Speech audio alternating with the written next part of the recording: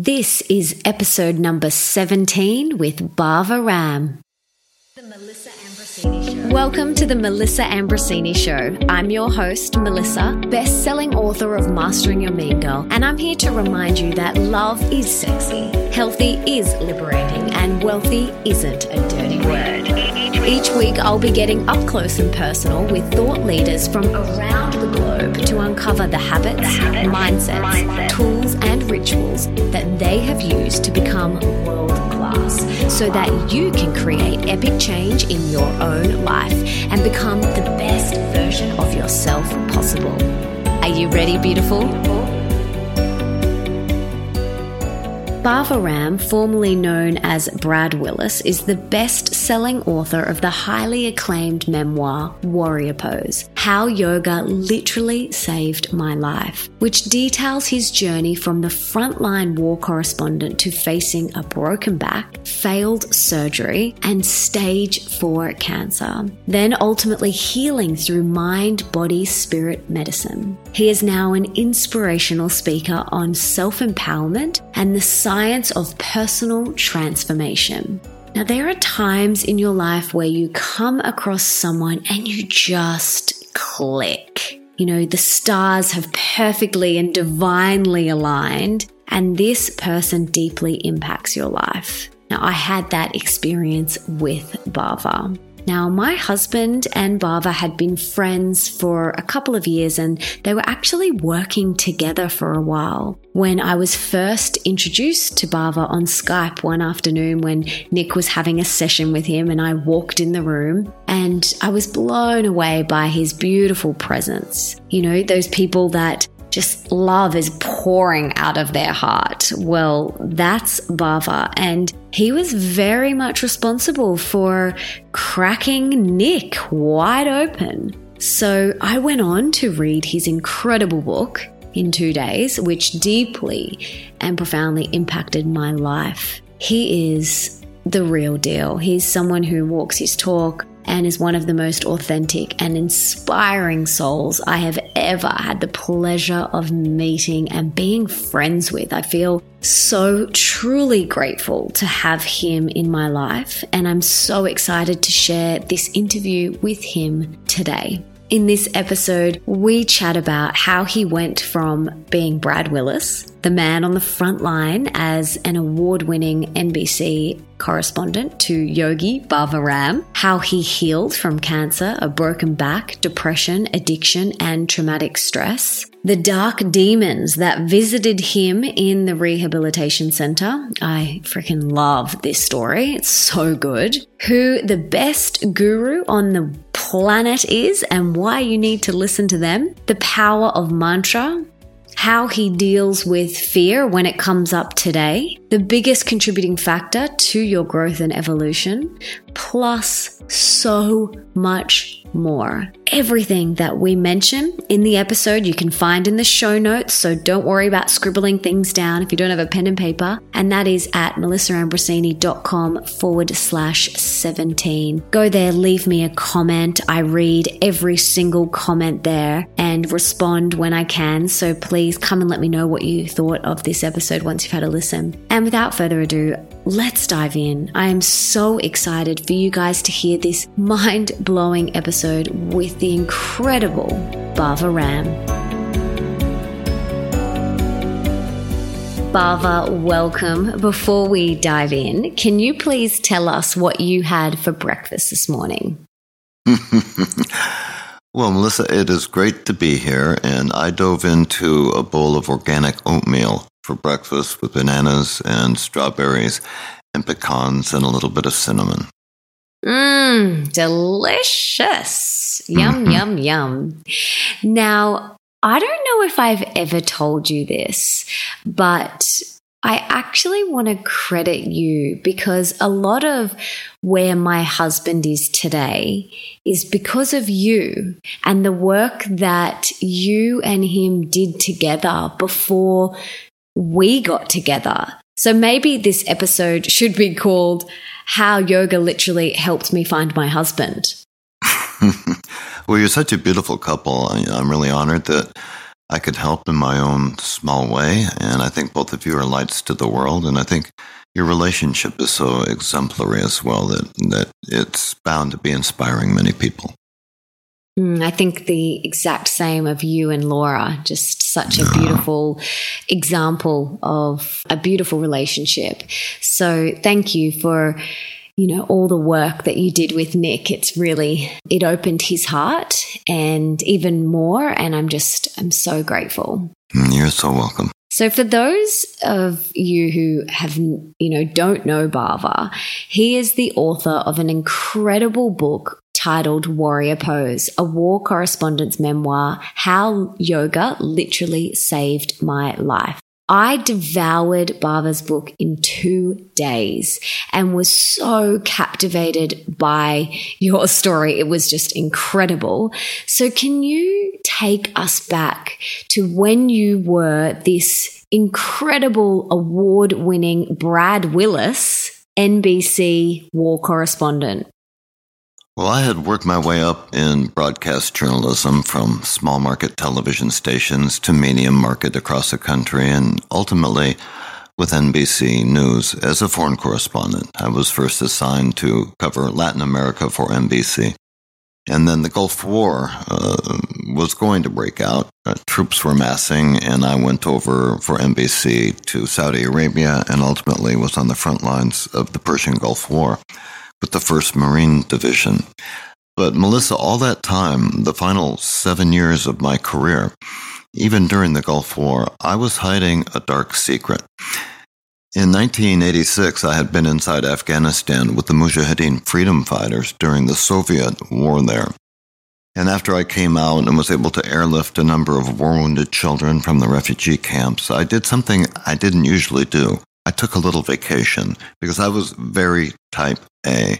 And I always felt that my motto or my mantra back then was, I'm not really smarter than anyone else, but I'm going to work longer and harder than anyone else. That's the type A personality. So I went on a vacation after having been in this war zone down to the tropics, and a pretty big storm came up the last night that I was there. And I was battening down storm windows. The final ones were up high. The handles broke and I fell and landed smack on the base of my spine, and it knocked the wind out of me. And I was in such shock I didn't really feel pain until the next morning. But I kept on going. A big story broke in Nicaragua, and off I went. So the whole time that my career is soaring now after Afghanistan, my mental and physical health are being profoundly affected because the only way I could cope with that pain was to chew muscle relaxers and painkillers, and I began to drink a little more alcohol every night because it was consuming me.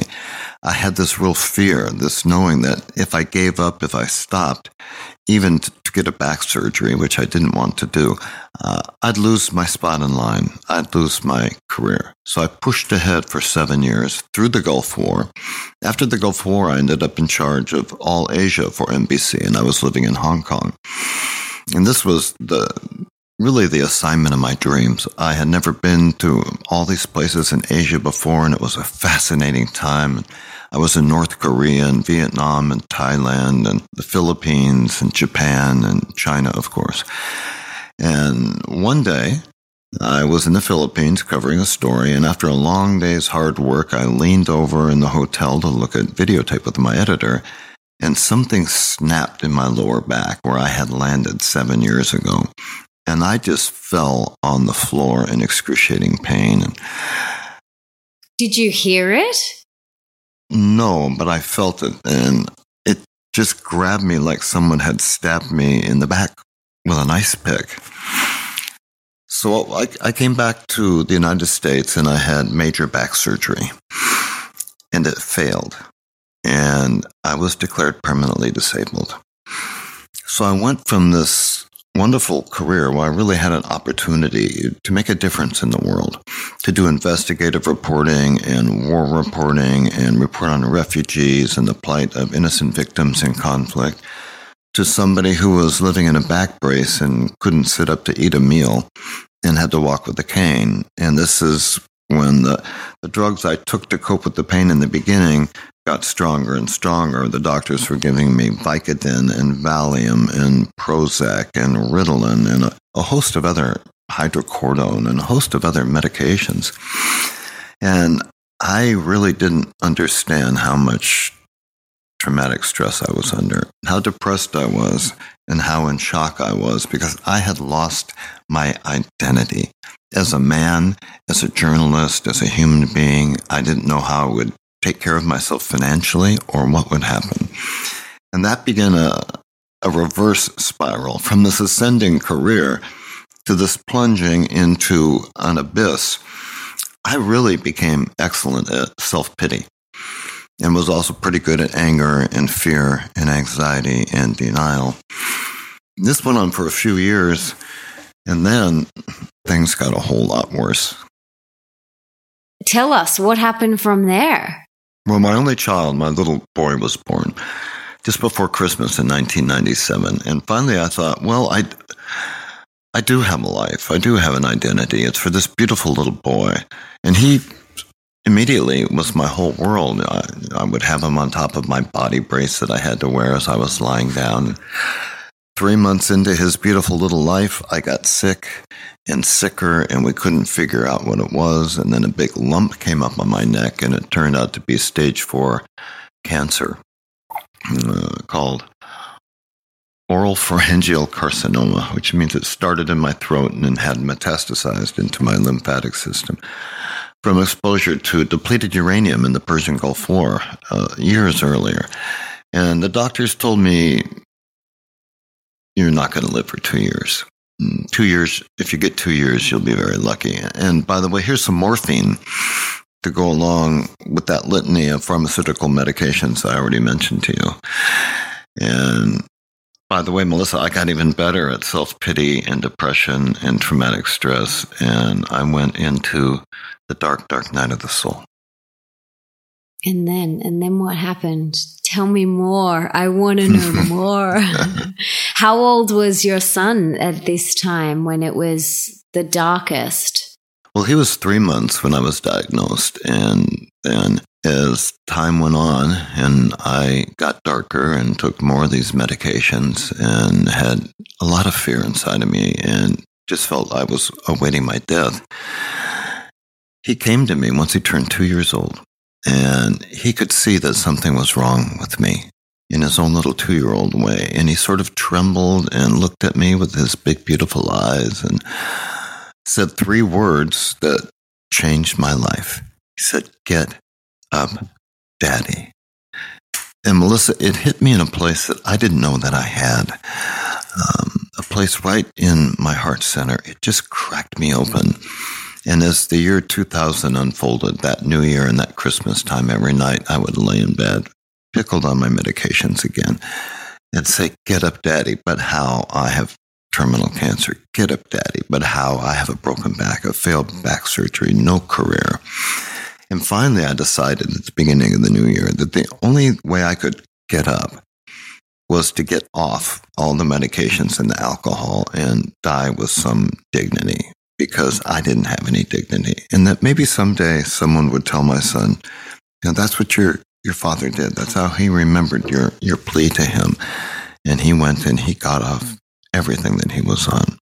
So I checked into a hospital, and I went through their program, and I detoxed cold turkey on what was now 14 years of medications. And believe me, all the demons in Dante's Inferno are real, because they came into my room during the first 8 or 9 nights and days. And then I would just lock myself in that room. So you, after 14 years of being on a plethora of medications, you went cold turkey. Now, this story in your book, when you tell this part of the story, when you go into the rehabilitation and you describe the demons and the darkness that came to visit you, like my jaw was on the floor. So can you tell us what that was like? Like completely coming off all of that medication after 14 years. What was that like? What was going on internally for you? Well, I was often writhing on the floor, and toxins were coming out of both ends of my body. And I was having hallucinations, and in the dark, I just saw demons coming from every corner of the room and heard screams. And I went into a real delusional state. But in about 8 to 10 days, it ended, and I was under good medical care. And I didn't know what I was going to do next. I didn't really have a plan.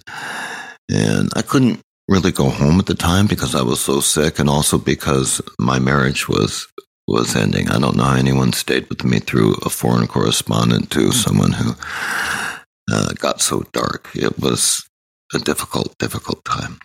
And they had an experimental clinic there, and they came to me and asked me to be one of the very few patients in it. And they explained it to me that we are blending ancient Eastern healing modalities with modern Western holistic techniques. And Melissa, I didn't even understand, but it was like a lifeline. And I said, I'm in.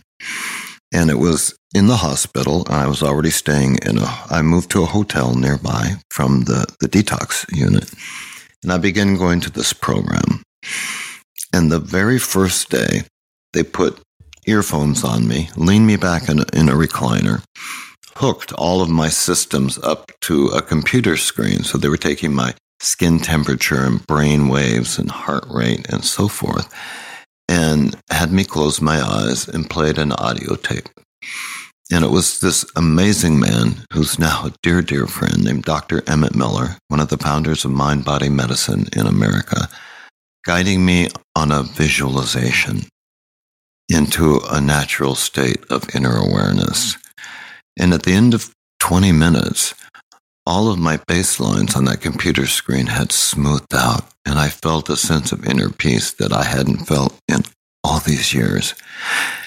And I just knew, whatever time I have left, this is my pathway forward.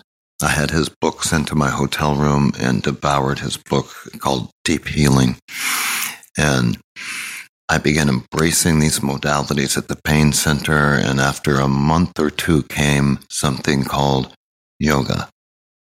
I'd never done yoga in my life. I'd always been, even in my prime before I hurt my back, very stiff and not flexible. And I thought, well, this is crazy. And I went into the yoga room that they had there, and I had another little epiphany. I just knew something important is going on here for me. And what I experienced in the first class in that room, a one-on-one session, very, very therapeutic yoga, just getting my legs up the wall, was a more profound relaxation and a more profound inner awareness. And I went back to the hotel and had the concierge order me books on yoga. And I soon learned that it's not what most of us think it is in the West. It's not just a series of postures or having a yoga mat and yoga clothes. It's a whole mind-body science, as I like to say, of how to be a human being. It deals with nutrition and mental nutrition and lifestyle practices and breath work and meditation and yoga postures. So I started embracing all of this slowly and feeling more and more hope. And then the pain center, as they called it, shut down because the insurance companies wouldn't reimburse the hospital. They called it the treatment too alternative. I knew 3 people in the program, and 2 of them went back to alcohol and drugs, and my best friend in the program took his own life. I went home and I built a yoga room in my home.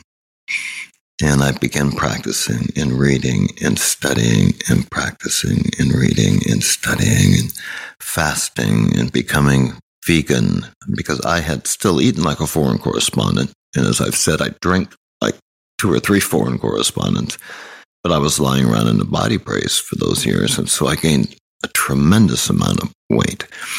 So I took 80 pounds off my body through fasting, which took me about 20 or 30 pounds lower than I'd ever been as an adult. I called that my organic chemotherapy. And the vegan diet was also extremely helpful and purifying, as were the long periods of fasting. And is really why I'm alive today. And I think that anyone that goes through a journey like this has an inner calling, because I've had the privilege now of working with so many clients and people around the world who are facing suffering. And my desire was to share it forward, to really spread the news of what's possible. Because if someone as broken and as down and as dark and ruined as I was could crawl out of that abyss, don't tell me you can't. Anyone who might be listening to this, no matter how bad you think it might be, because you have a power inside of you that's your birthright, from which we've largely been disenfranchised by a fast-paced, overstimulated, media-driven culture.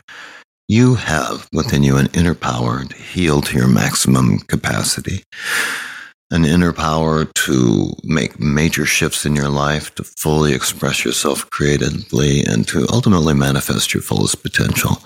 So that's what I've devoted my life to ever since.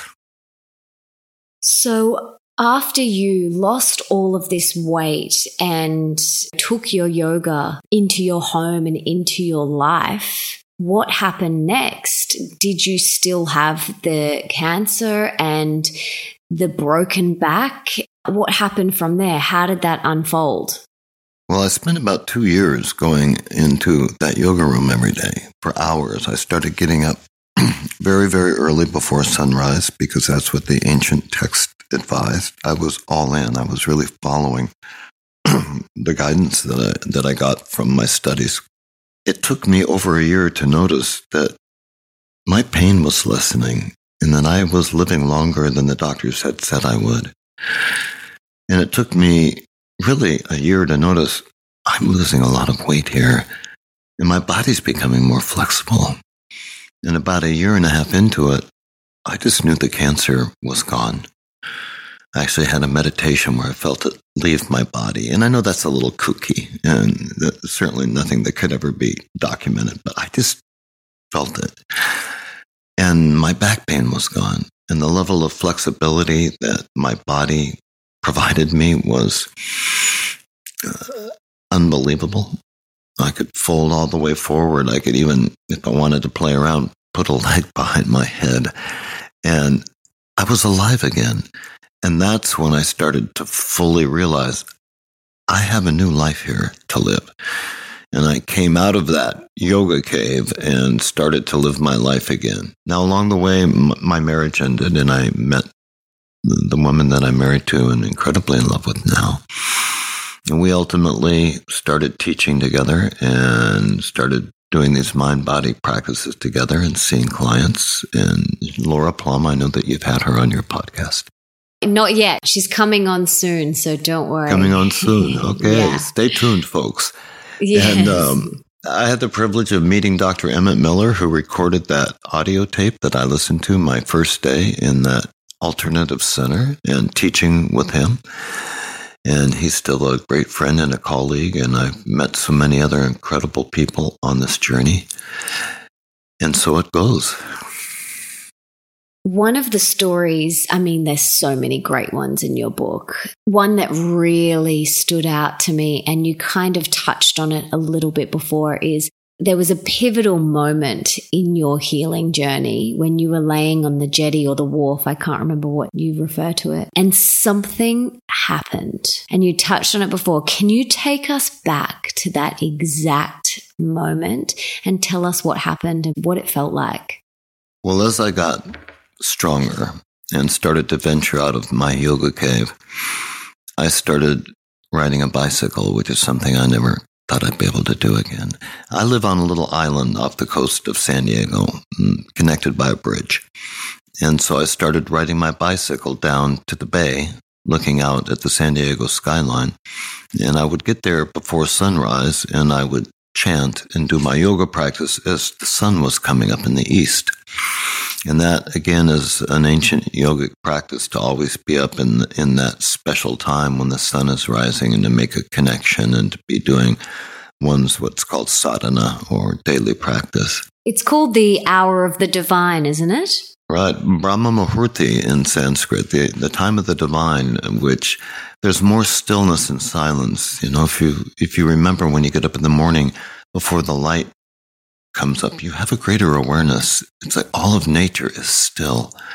And there's a pure presence around you. And that's the time that they feel is most auspicious to practice. So that's what I did. So I went through that morning, and then I walked to a dock that was close by after the sun was up and lay down on the dock and was doing a little more practice. And then I had this feeling, something came over my whole body, and then I had this feeling like this white, geometric, sort of transparent and opaque hologram just flew out of my chest and disappeared.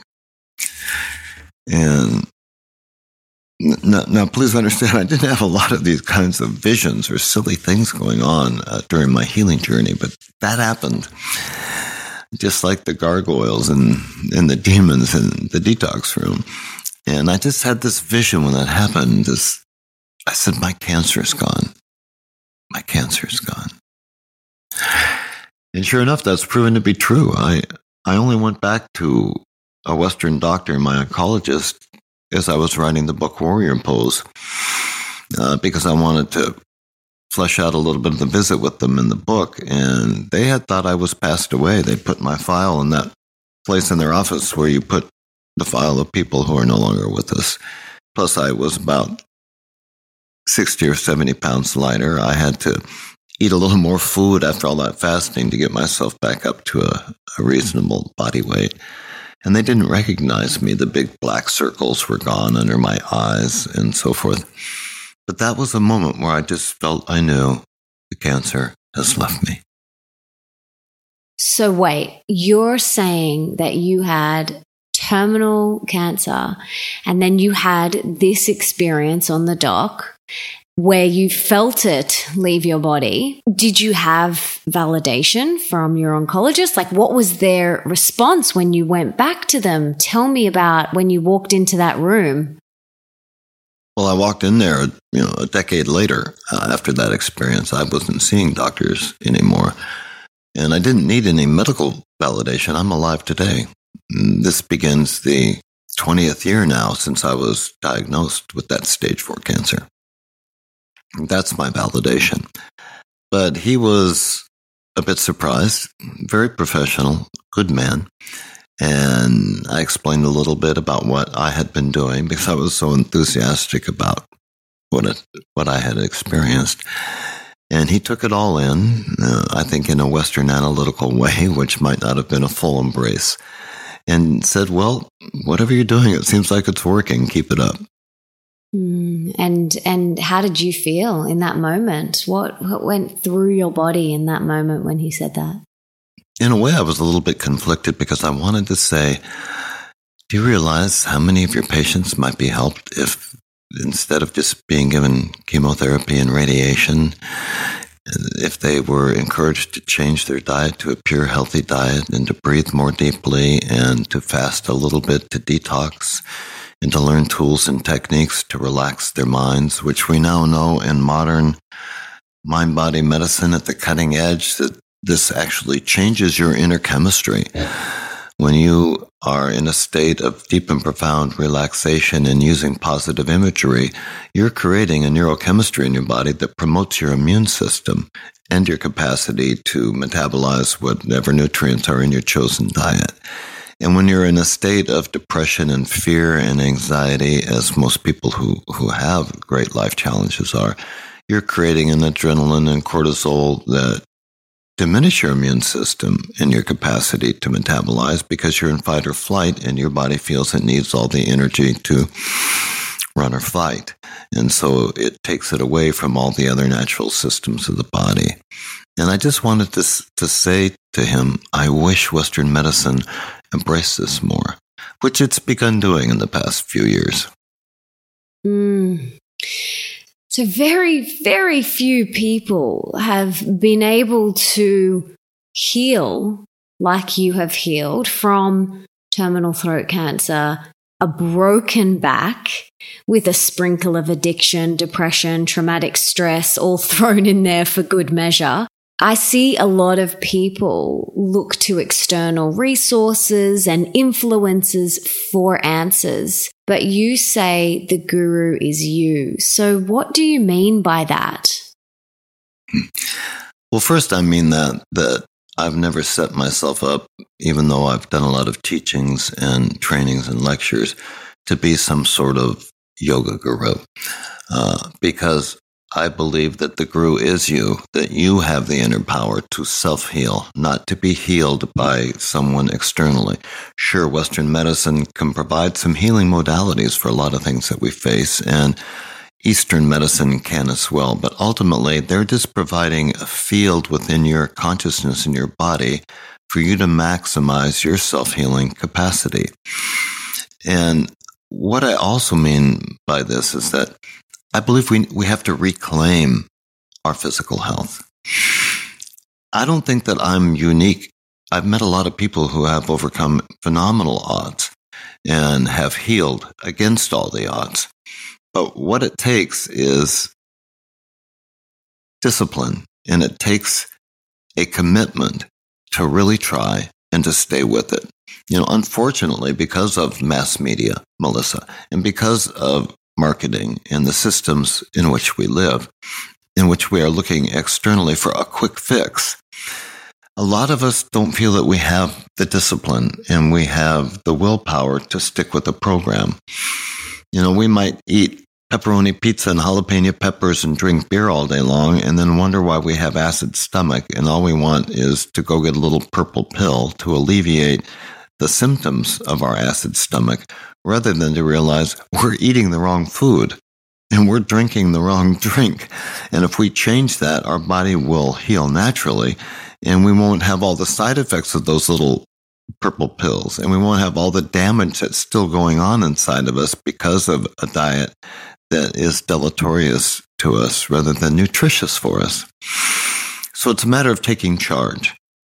And if we're willing to take charge, for me, I had to. My life was in the balance, and that's made me dig down deep. And I had that power symbol of that little boy and my mantra, get up, daddy. And every time I felt weak and thought, well, I just am not going to be able to make this, I'm not going to be able to get up this morning and do my practice, I'd say, get up, daddy. And I'd keep going. So part of the message is, in reclaiming our power, is we have to be willing to do the work. No one can climb the mountain for us. We have to get out there and climb it ourselves. We are the guru. We are the one who's going to take us to the top of that mountain. And once we're there, we feel so empowered, and we can proclaim our truth to the whole world. Amen. Gosh, yes. I hear you. That discipline, that doing that work, that showing up every day. No one is going to do it for us. I can really relate to being that type A, very driven, with my identity completely wrapped up in what I did. That was very much me. And my mantra was similar to you: work harder, go faster, squeeze more into the day, as much as you physically can.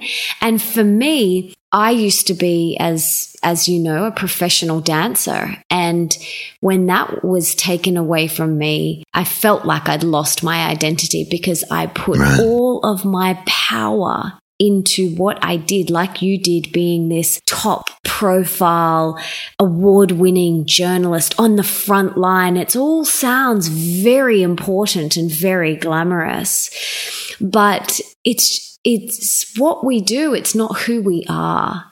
And it took me, as you know, many, many years ago, I first came and started having sessions with you with trabecular edema in my right hip. And the doctors said to me, there's nothing we can do. Here's some painkillers and here's some crutches. And I thought, okay, I cried as I was handed my crutches and told to go on my way. And Nick said to me, reach out to Bhava. And, if he can heal a broken back, you can reach out to him and you can transcend this hip thing, right? And then that's when I contacted you, and I will never forget. I know exactly where I was sitting in my home, and you said to me, get up and start doing some yoga, get up. And I was like, honestly, my internal thought was, you got to be freaking kidding me here. Like, I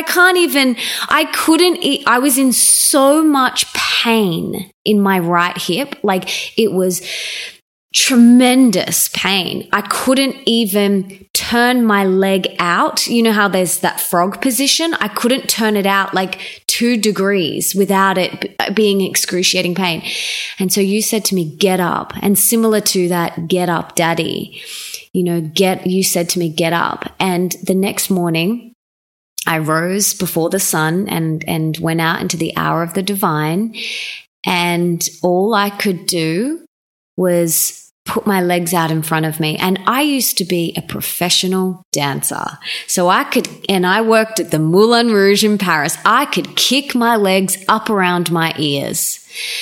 To then not even being able to sit up straight with my 2 legs out in front of me was incredibly challenging for me emotionally and physically. And I am so grateful for you saying that little mantra to me, because that is what kicked me up the butt. And then, like you said, it was the discipline of showing up every single morning. And every single day I got up and all I did was sit there for 10 minutes with my legs in front of me. That was it. That was my yoga practice. That was it. And then years went by and I had that same realization as you that, oh my gosh, I can do the splits again. Like, it was just this beautiful moment. And I thought, there's no pain anymore. And yes, I did all of these things, but most importantly, all I did was I continued to show up, and I continued to just every day get up at that time and had you in my ear going, get up. And I believe our words and our thoughts are so powerful. And when it comes to living from a place full of health, wealth, and love, how important is mantra to that? Well, I think it's absolutely critical. It doesn't have to be something esoteric or in a different language, but it's the story that you're telling yourself. And again, we now know through modern studies, the ancients have known this for a few thousand years, but we always have a need in the Western world to validate it through double-blind studies and chemical tests and so forth. We now know, as I was saying earlier, that what goes through your mind creates an inner chemistry within you, and that inner chemistry either nourishes you and helps you heal, or it diminishes you and helps you to suffer. So mantra is a way of telling ourselves a positive story, an affirmation. It's also a way of stilling our incredibly overstimulated and busy minds, which we all have. You know, we live in such a loud and a fast culture. It helps us come more into the present moment. And when we're more in that present moment, we have a greater capacity to get up, to stay with it. We have a greater capacity to do what we need to do to heal and to stay whole. And we feel affirmed too. Don't you feel great when you're able to stick with something for a while, Melissa, and you feel empowered and you start to feel I can? Absolutely. And it doesn't happen overnight. It's that regularly showing up for yourself, not for anyone else. It's, showing up for you. And it's a matter of just doing it every single day. We can let our inner critic or inner mean girl, as I say, give us every excuse under the sun. But ultimately, your happiness and health and well-being is on the line. And I know you have seen and been to some very, very dark places, from, living with those fighters on the front line. And you must have seen some incredibly horrific things when you were there.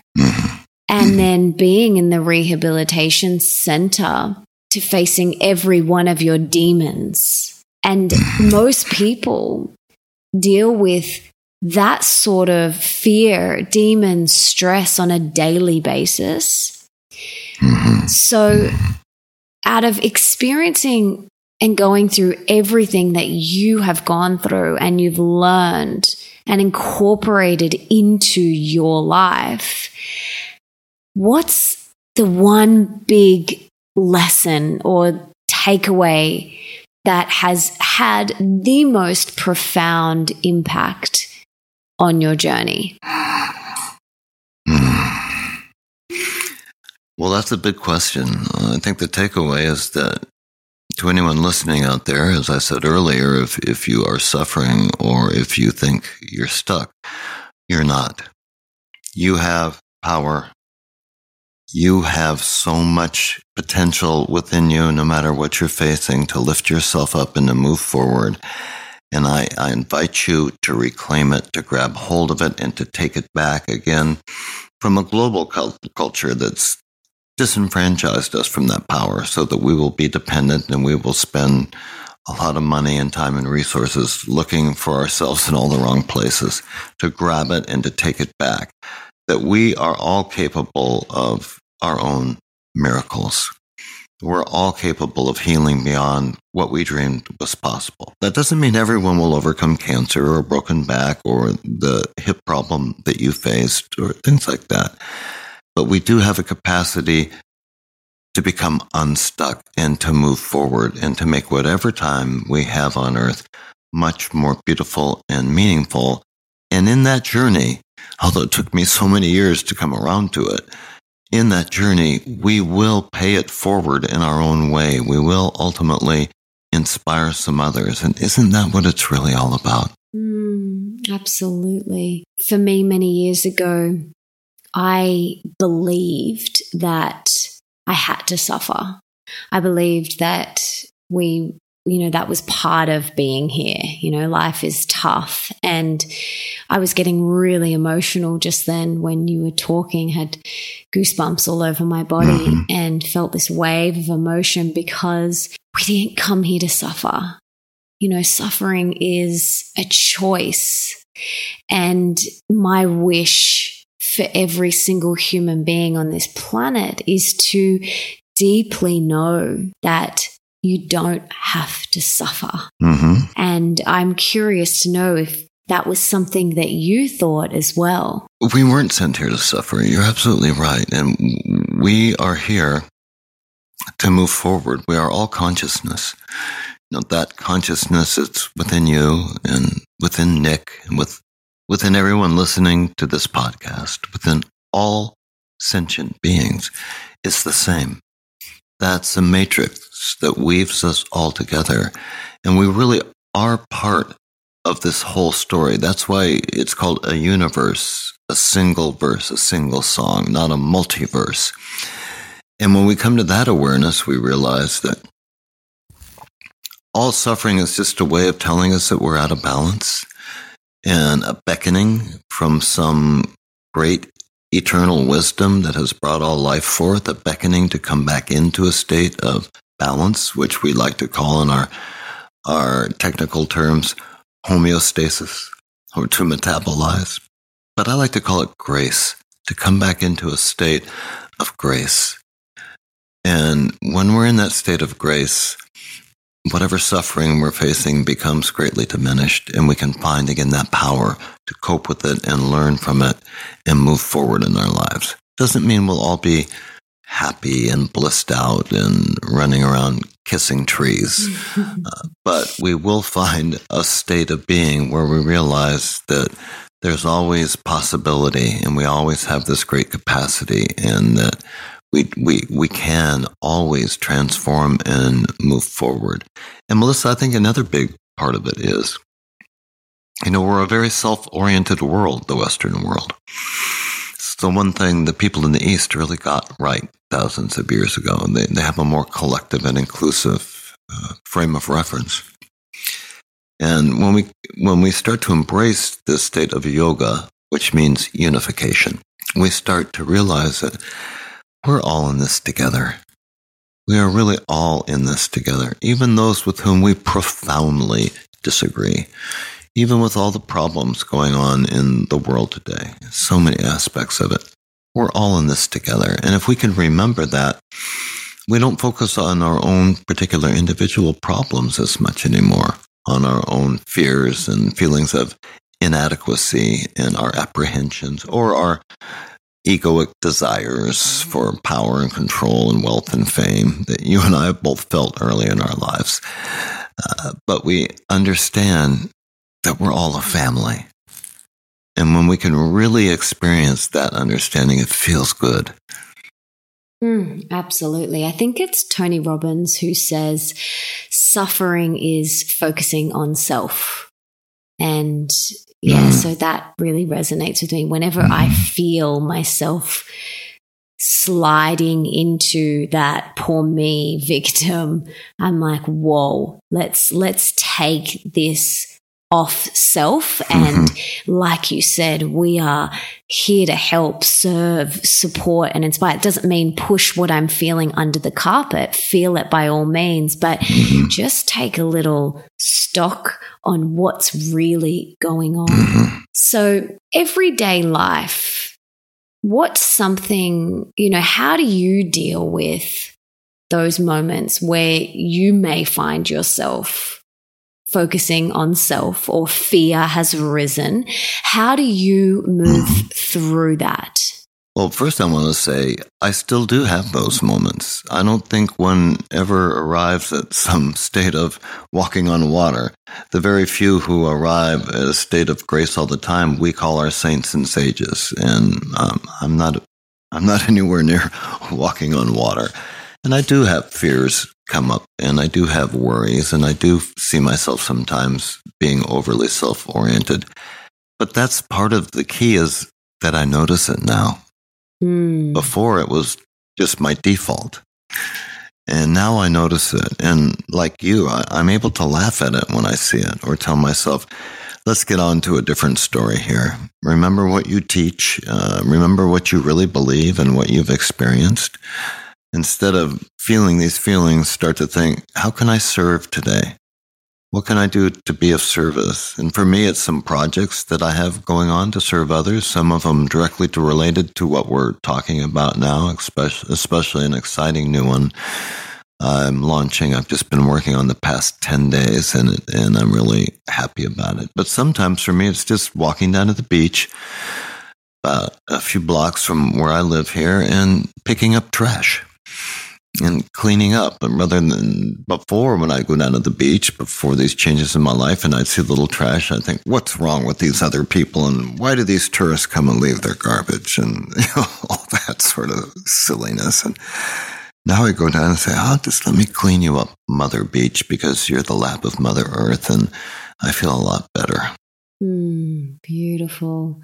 I love that you said that, because I think a lot of people could put you on a pedestal and think you are enlightened, and that you levitate in your meditations and you walk on water. But we're all still here learning and growing and evolving, which is why we are here. I believe, like you said, awareness is key. And when you have so much self-awareness, you're able to catch when that fear or that self-obsession comes in, and you're able to kind of pivot quickly. So I love that. And I do the same thing whenever I feel myself focusing on me in that way. I bring my attention to how can I serve? And maybe it's with a beautiful, heartfelt Instagram post, or I reach out to a friend, or it's simply turning to my husband and saying, darling, what can I do for you right now that will be most supportive for you? And he might say, nothing, darling. Or he'd be like, you know what? I'd really love if you could grab me a glass of water. Sure, I can do that. No worries. And if we can't serve those people or the beach that are right under our nose, right in front of us, then, there's no point trying to go and do it on this big, ginormous global scale if we're not even doing it right in front of us. So yeah, that's beautiful. And thank you for reminding us that awareness is key. I'd like to add too, Melissa, that far from walking on water, I still make great mistakes in my life. I still have levels of profound complexity, and I still have a dark side. We all do. And I'm a human being. I think if you meet someone who is presenting themselves as being completely arrived and completely enlightened, that you should be really wary. The word guru, you asked me about the guru as you and this belief I have around that. It's Sanskrit. Gu means darkness and ru means light. And what it's saying basically is that we're all filled with darkness and with light. And the whole journey is moving from the gu to the ru. Which one are we choosing at any given time? But we'll always have both inside of us. We'll always have both. And it's which do we want to feed? And when the gu rears itself up, rather than punishing ourselves or feeling like, oh, I'm a failure, I'm a phony, I think we just need to look at it and realize that's the complexity of the human condition. And how do I want to move forward from this? And what can I learn from this? And what shifts can I make? And just move ourselves gently as best as we can back towards facing the light. Beautiful. And I'm the same. I am far from enlightened. I still have moments where, like I talk about in my book, you refer to light and dark, and I say love or fear. And, I talk a lot about this in Mastering a Mean Girl. There's still moments where I catch myself choosing fear, and then I'm like, and I laugh at myself sometimes. Most times I try to bring that lightness to it and that joy, because it doesn't have to be so serious. And if we can bring some lightness to it, then it just makes it so much more enjoyable. And we have to forgive others, and we have to forgive ourselves. And forgiveness is a very big practice, I think, along with empathy and compassion, which are elements of serving the world and being less self-oriented. And forgiveness is also a really big piece. Let's pretend now that you have a magic wand and you could put one book in the school curriculum of every single high school around the world. Now, besides your amazing books, they're a given. They're already in the curriculum. Let's pretend they're already in there. What book would you choose? I put the Yoga Sutras of Patanjali, and of course it would need a teacher to help walk the students through it, because it can be a little esoteric at first, although there are a lot of very clear and concise commentaries on it. Patanjali was the author some 2,500 years ago, a great sage of yoga and its sister science of Ayurvedic medicine, which I practice as well. And a sutra informs our English word suture or stitch. They're little terse aphorisms. And through these aphorisms and the expansion on them by great teachers, it's really a formula for how to be a human being, for how to live our lives on all levels, on body, mind, and spirit levels. And the wisdom is so profound. And more, again, I see Western medicine coming up with new, more holistic ahas that I can trace right back to the wisdom of the Yoga Sutras 2,500 years ago.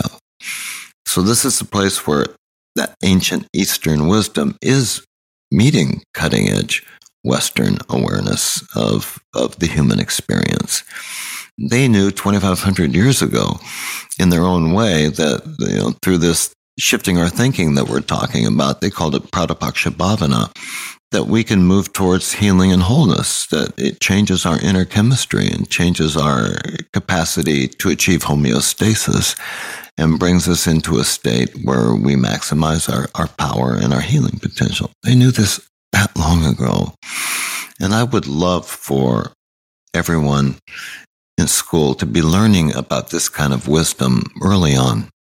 It'd be amazing, wouldn't it? Mm-hmm. So let's start putting that out there, that book will be in all of the curriculum around the world. That would be awesome.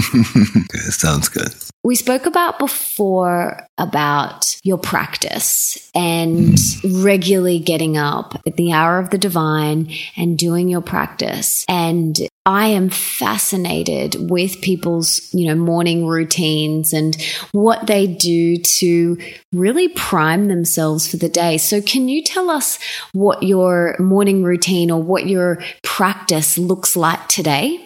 Well, it's much, much shorter than it used to be when I was on my healing journey. Much more reasonable.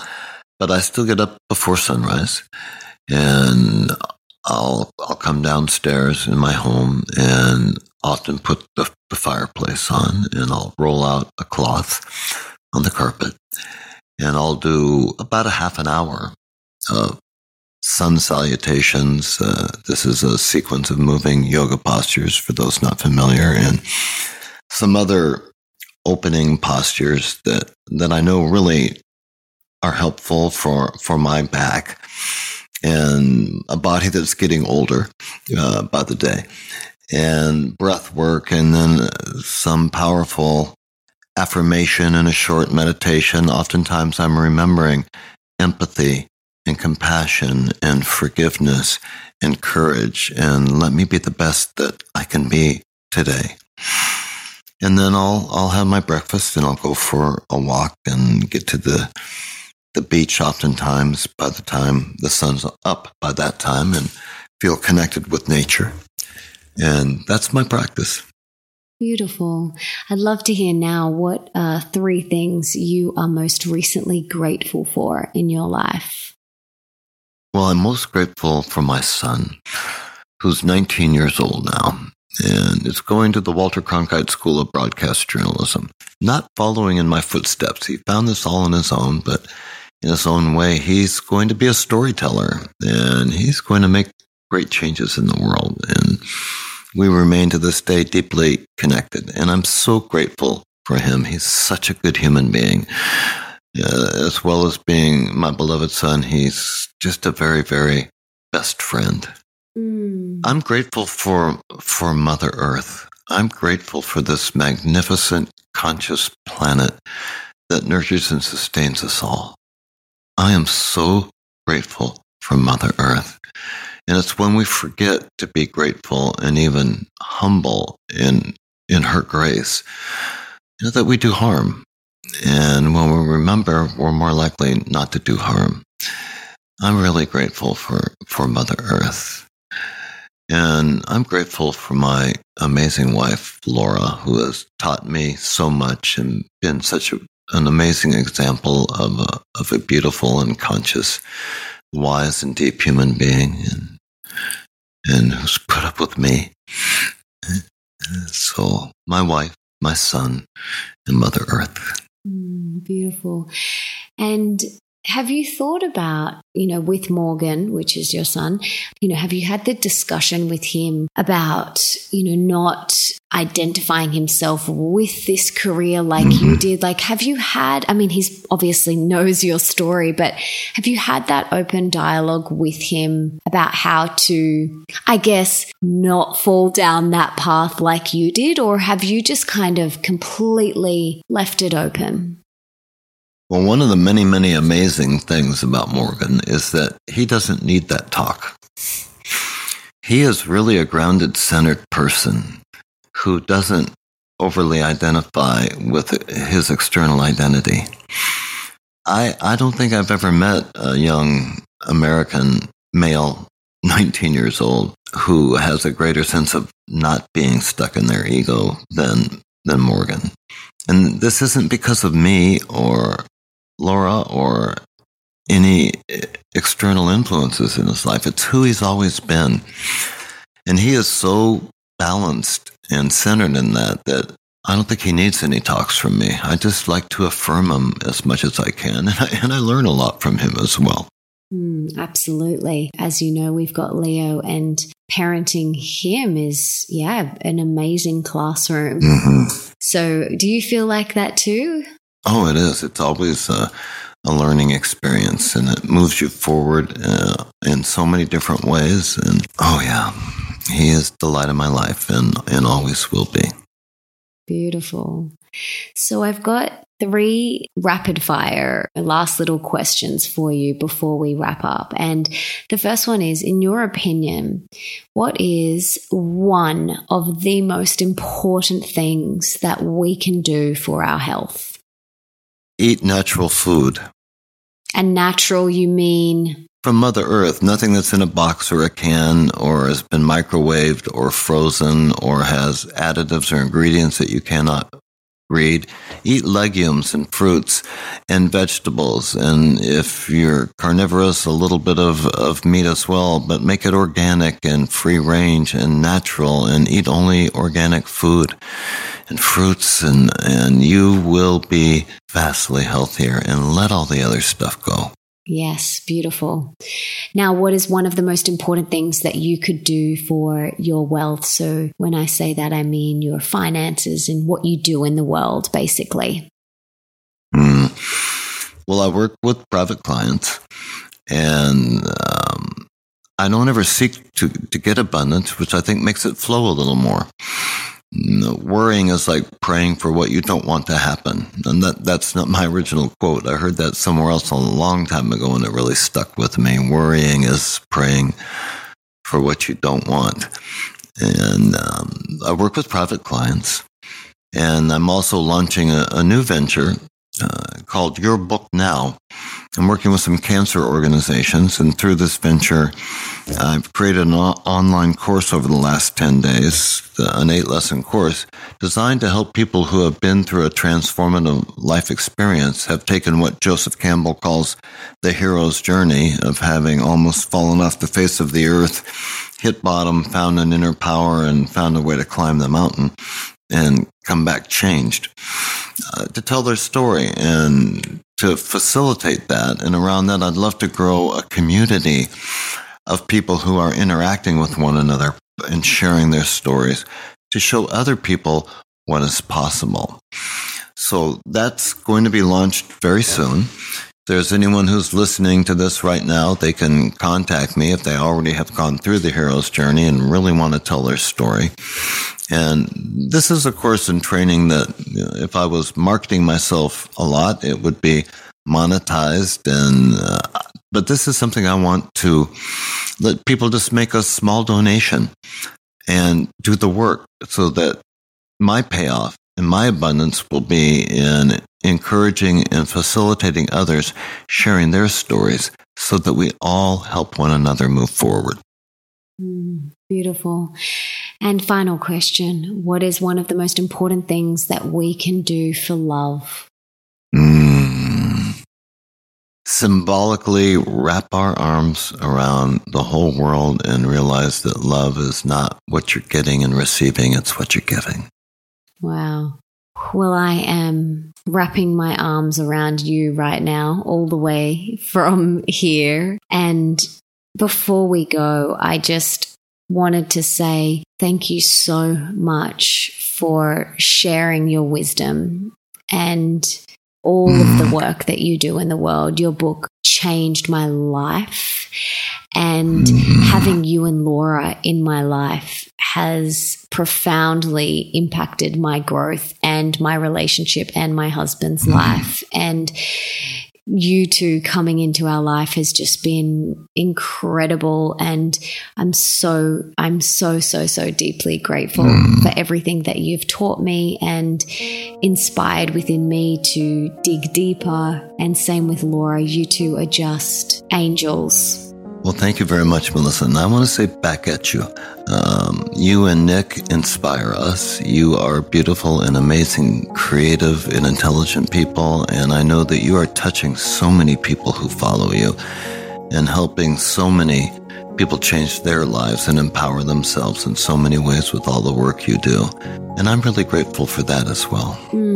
Thank you, Bhava. And I can't wait to come stay with you and Laura again next time I'm in San Diego. Hopefully for a bit longer next time. Please do, and I hope that we can get down under one day. Yes, we'd love to have you. And for everything that we've mentioned today, Bhava and I will put it all in the show notes. So the awesome course, Your Book Now, that Bhava spoke about, we will pop in the show notes and everything else that we've mentioned. But thank you again, Bhava. Sending you so much love, and please give Laura my love too. Thank you. Will do. Thank you. Bless you. Isn't he amazing? I feel like I'm floating right now after that call. He's just such a beautiful, beautiful human being. Not many people have been able to heal and have been through what he has been through and been able to come out the other end and able to tell their story with such grace. So I feel incredibly grateful to have been able to have this conversation today with this beautiful man whom I love so dearly. So if you loved this episode as much as I did, please share it with your friends. Leave me a 5-star review in iTunes and tell me on Twitter who else you would like me to interview on the show. You can do that by tagging me, and my tag is @Mel_Ambrosini, and the person you want me to interview using the hashtag The Melissa Ambrosini Show. And for everything that Bhava and I mentioned in the podcast, you can get in the show notes, and that is at melissaambrosini.com/17. And you can check out all my other epic podcasts there too. So thank you again so much for being here, for wanting to be the best version of yourself, and for showing up today for you. Like Bhava said, it's about discipline and showing up and doing the work. And right now, you're doing the work. So give yourself a little pat on the back. And I'm giving you a hug from where I am. So I hope you can feel that. And if there's someone in your life that you can think of that would really benefit from this episode, someone who may be going through something traumatic with their health, please share this with them right now. Maybe buy Bhava's book, Warrior Pose, and send it to them. Please share this with them because I know it will really support them. And until next time, don't forget that love is sexy, healthy is liberating, and wealthy isn't a dirty word.